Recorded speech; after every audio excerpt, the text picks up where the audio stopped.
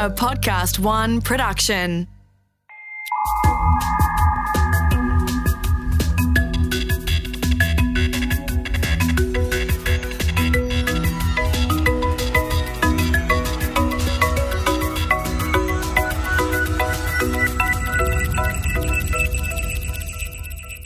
One of my friends recently told me about something she's really gotten into lately. It's called real escape rooms. You pay admission and you get let into a room, and then it's up to you to find your way out. Now, there are clues in the room, hints, puzzles to solve, but you have to do all of them correctly if you want to escape the room. Now, these real escape rooms, they're popular all over the world. My friend told me that she actually played one while on holidays in Paris. We've got them in Australia, and there are more than 2,000 of them worldwide. It's a new way to play, and it's all the rage. G'day, I'm Mark Pesce. The coming next billion seconds are the most important in human history as technology transforms the way we live, work, and play. On this series, we talk to some of the brightest minds shaping our world, charting our path as we voyage into an incredible future. In this episode, we talk to indie games pioneer Eric Zimmerman about how play has evolved and how we'll be playing in the future. The play's the thing on this episode of The Next Billion Seconds.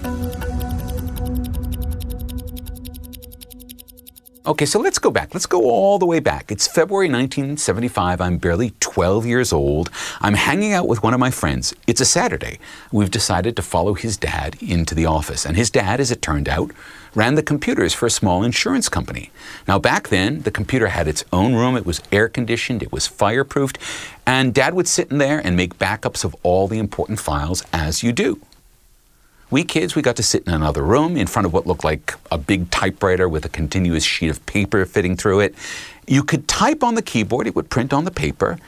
What you type were commands to run computer programs. So I said to my friend, okay, what do I do here? And he leaned over my keyboard and he typed the word Star Trek and hit return. And that was pretty much it. The next 5 hours disappeared as I played my first computer game. It was a text-based, turn-based game, pitting my Federation starship against Klingon attackers. Now, I won a few games, but I lost most of them, and I didn't care. I was having the time of my life. That was pretty much the moment when I fell in love with computers. That was when I knew I'd found what I'd want to spend my life doing. And it all began with a game. Now, the games have gotten flashier, but they're still very much the same thing underneath.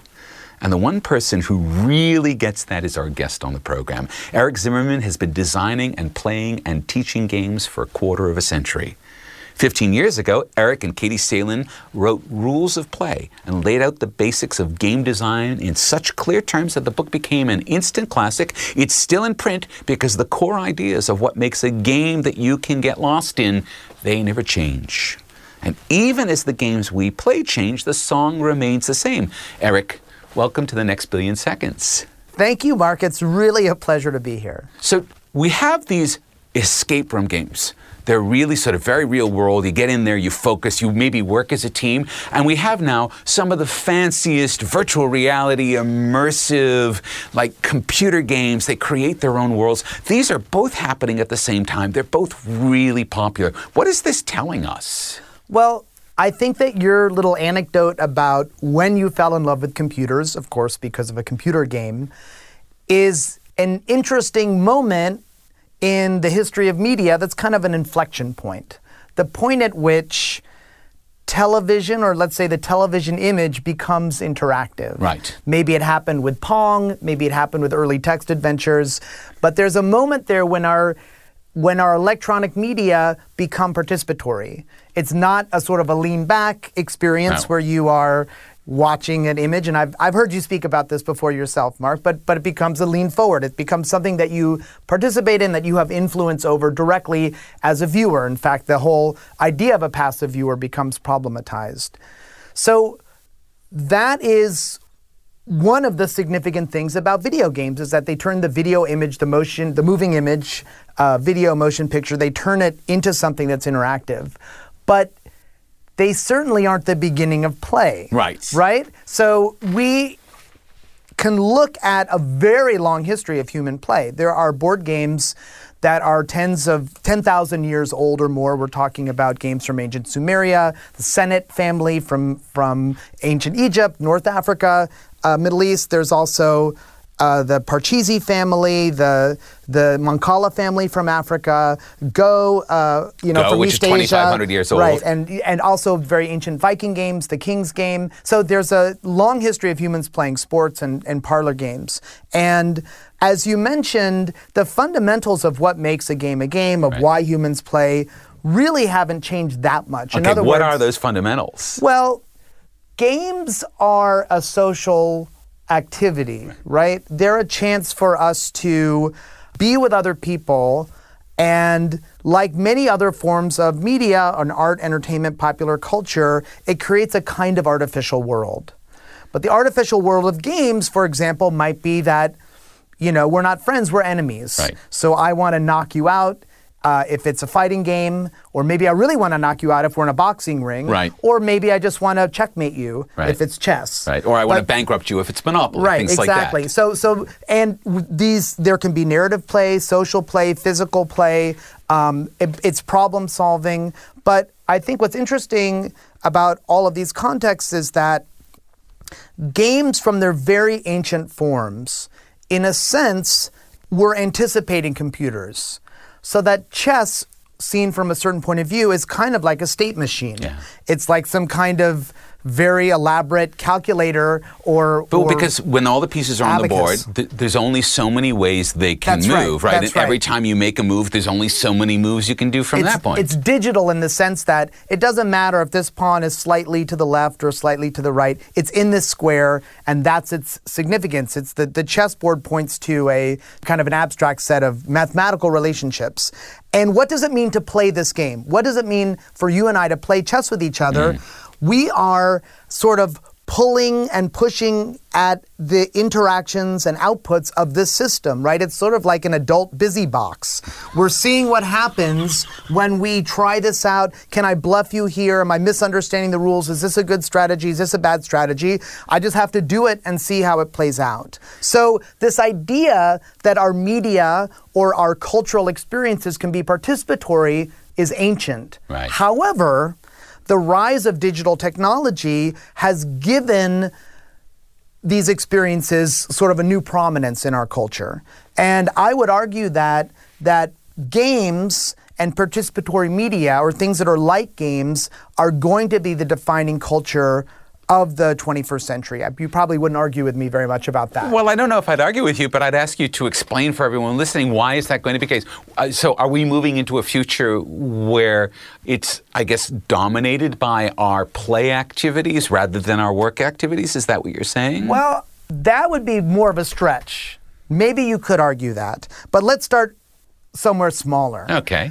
I would say that if we were going to do a gross historical generalization, you could say that the 20th century was defined in a lot of ways by the moving image. Sure. And of course, there were amazing things going on in music and literature and theater and many other painting, many forms of 20th century culture.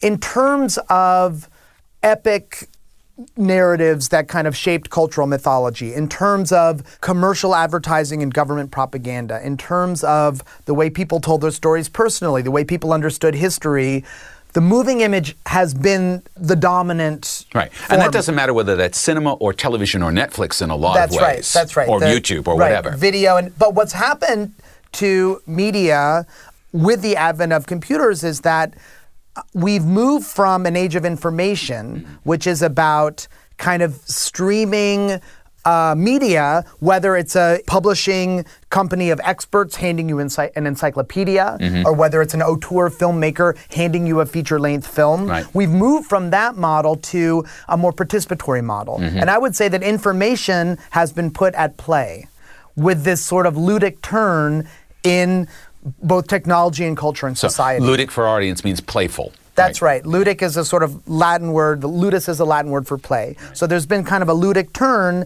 as we pivot into the 21st century. And so what that means is that media is becoming more modular, more participatory, more systemic.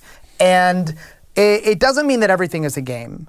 but it means that things are more game-like. Because when we look at games, ancient games, again, like sports, like parlor games, like board games, those games already embodied those qualities of being systems, interactive systems that we play with. So board games and card games and sports already have this kind of deep sophistication. There are these places of infinite possibility where we tell stories with each other, where we problem solve, where we interact with each other socially. So they are an ancient model for understanding what's happening in our culture now. So when I call it a ludic turn, I don't mean that games will be dominant or games will be everything, but games for me, especially because I'm a game designer, are a wonderful lens for looking at and understanding the way that things are evolving in our 21st century. Well, and I think maybe the thing that we also seen is we've seen a renaissance in board games because it's easy for people to do that. We've seen things like the escape room, which is in a way, it's a kind of new form, although my friend also said it's connected to the mystery nights where you could go and find out who did the murder.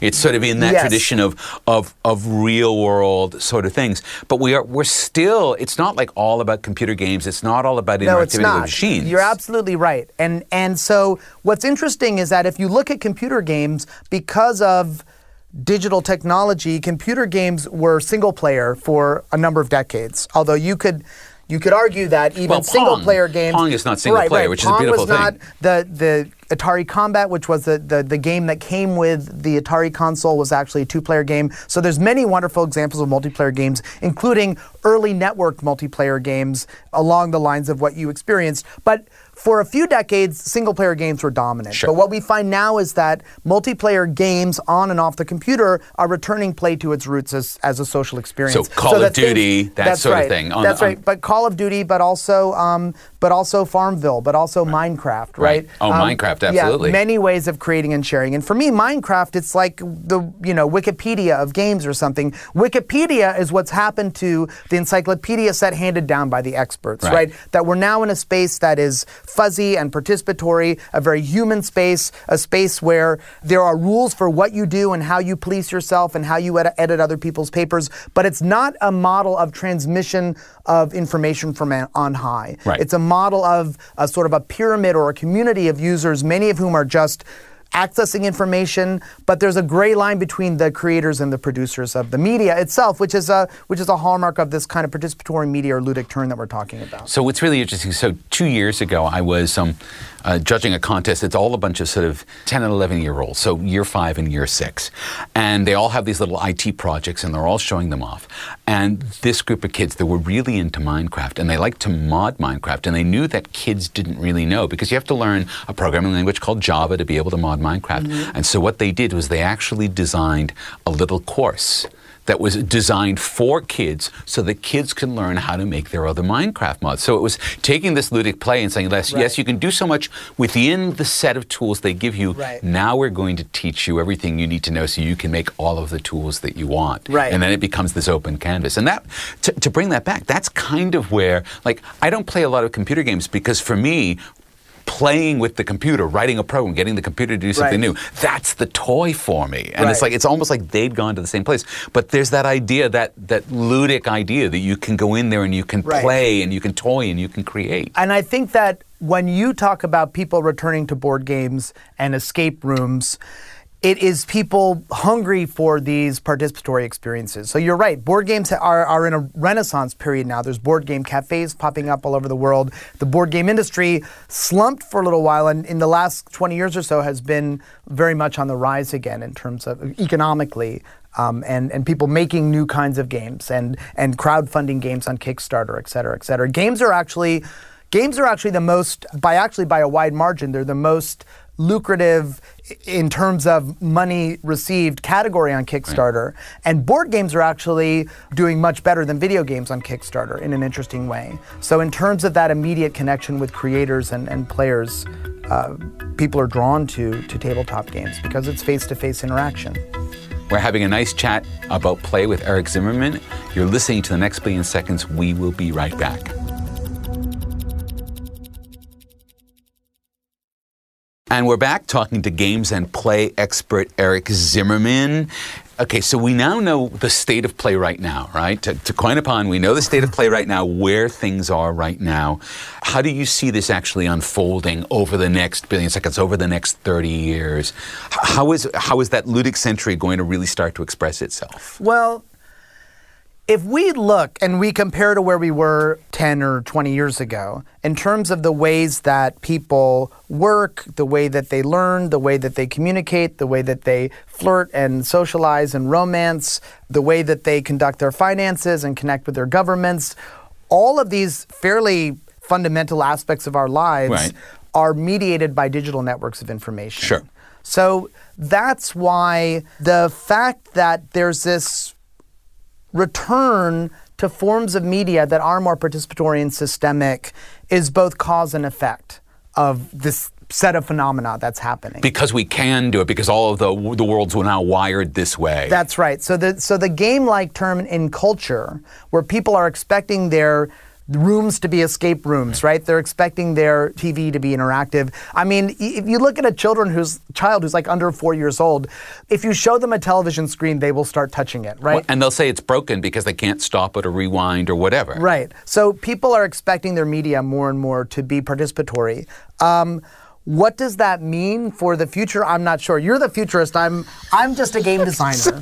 but I think that I think that it's good and bad. I think there's some good things about play. Right. I think play is a wonderful paradigm for change. It's a wonderful paradigm for kind of critical thinking, because to play with something means to question it. So when we talk about, for example, a child being playful, what do we mean? Well, there's a normal way to walk down the street, which is like, first of all, utilitarian. I go from point A to point B. A playful one might be walking, taking a detour. But even more than that, a playful way of walking might be walking backwards or skipping or avoiding cracks, right? Yeah. Inventing ways to play with the normal structure of walking just for its own sake, just to see what the possibilities are, right? So play always plays with some existing structure.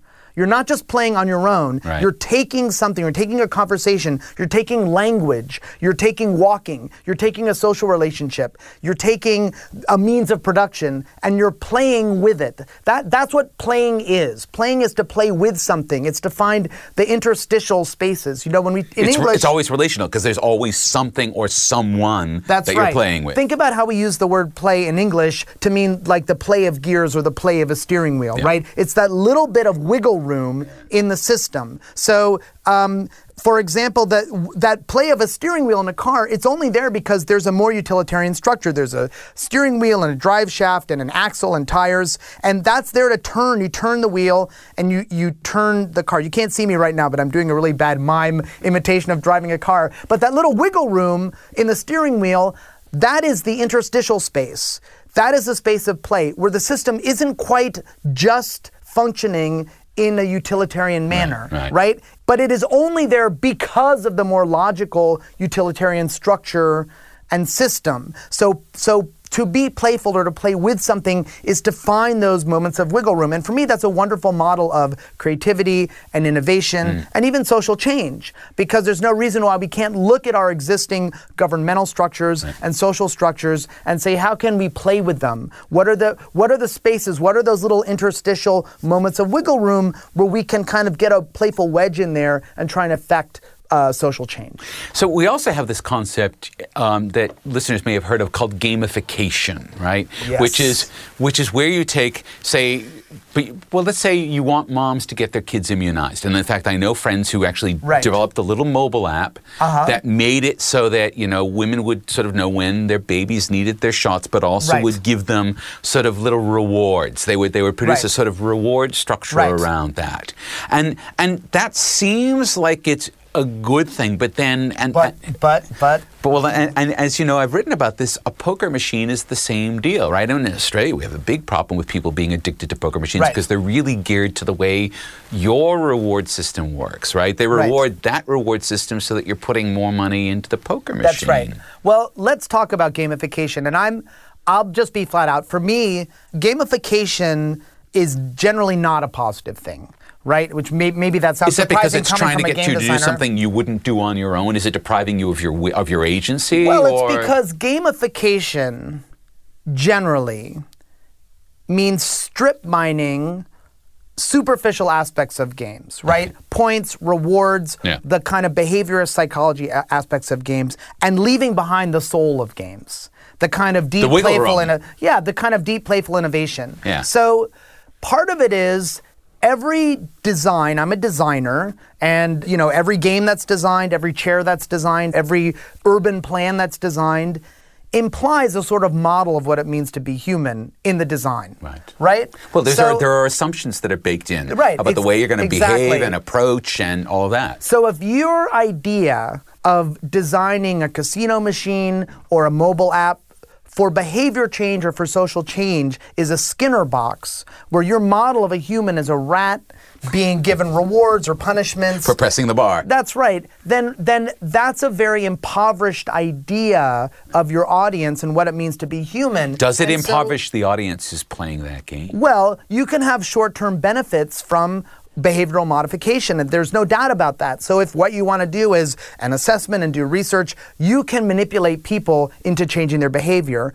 But there's other behaviorists who have written about this idea of being punished by rewards. So for example, if you have a kid and you want to reward them for cleaning up their room, right? If you start rewarding them for cleaning up their room, the danger is that they will then only clean up the room if they get a reward. Right. They don't learn the intrinsic positive value of having a clean room. In fact, it's sort of the opposite. They learn that the standard is to have a dirty room, and they'll expect a reward for cleaning it as a special case. So you can actually inculcate or educate the opposite of what you're trying to do in terms of deep and lasting change, in terms of people learning values and deeper ideas than just a kind of a manipulation of their surface behavior. So that's the problem often with gamification, that it's really about human manipulation that implies a very shallow and impoverished idea of what it means to be human. So I just want to bring this up. So Mary Poppins, which is one of my favorite films. Yes. When she's working with the kids to clean the room, she turns it into play. Right.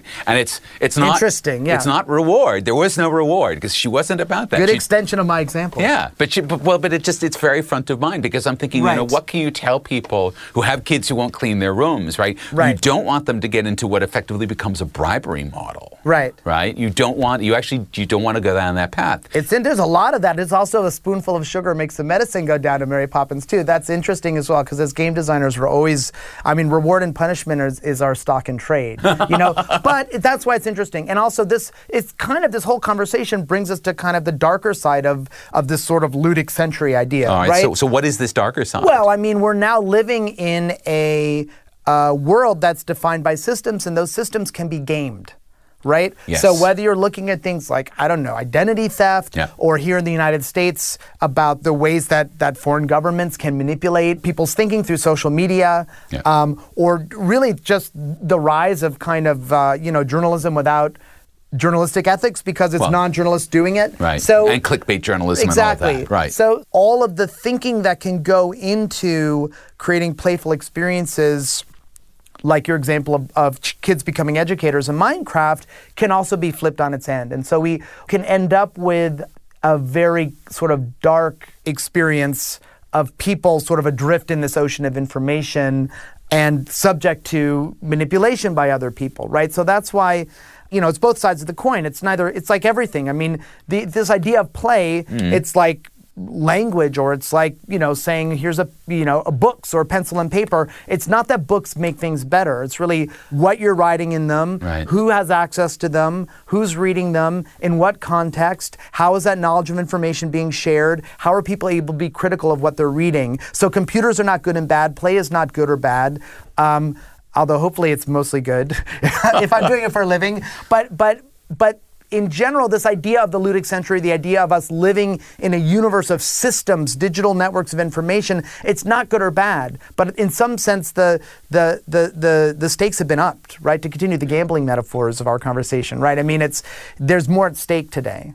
Okay, so we do live in all of these systems, and these systems have their own goals, and sometimes those goals aren't transparent, and quite often what people will do, and in fact, it's interesting because I was talking to Andy Pauline on an earlier episode, and he does say that sometimes he'll feed the devices information that isn't correct or the information that's incomplete so that he can expose how they work, how they game. So he uses that wiggle room, right? Right. He's sort of, I think sometimes he actually just out and out lies when he's filling in a form for Amazon or for whatever because he wants to see how that comes back or how that's reflected, right? So he's playing with those systems himself. So there's that idea that play can be used against, but play can also be used as a bit of an X-ray almost, right? I think so. And so what you are coming to, I think, with that idea is literacy to me.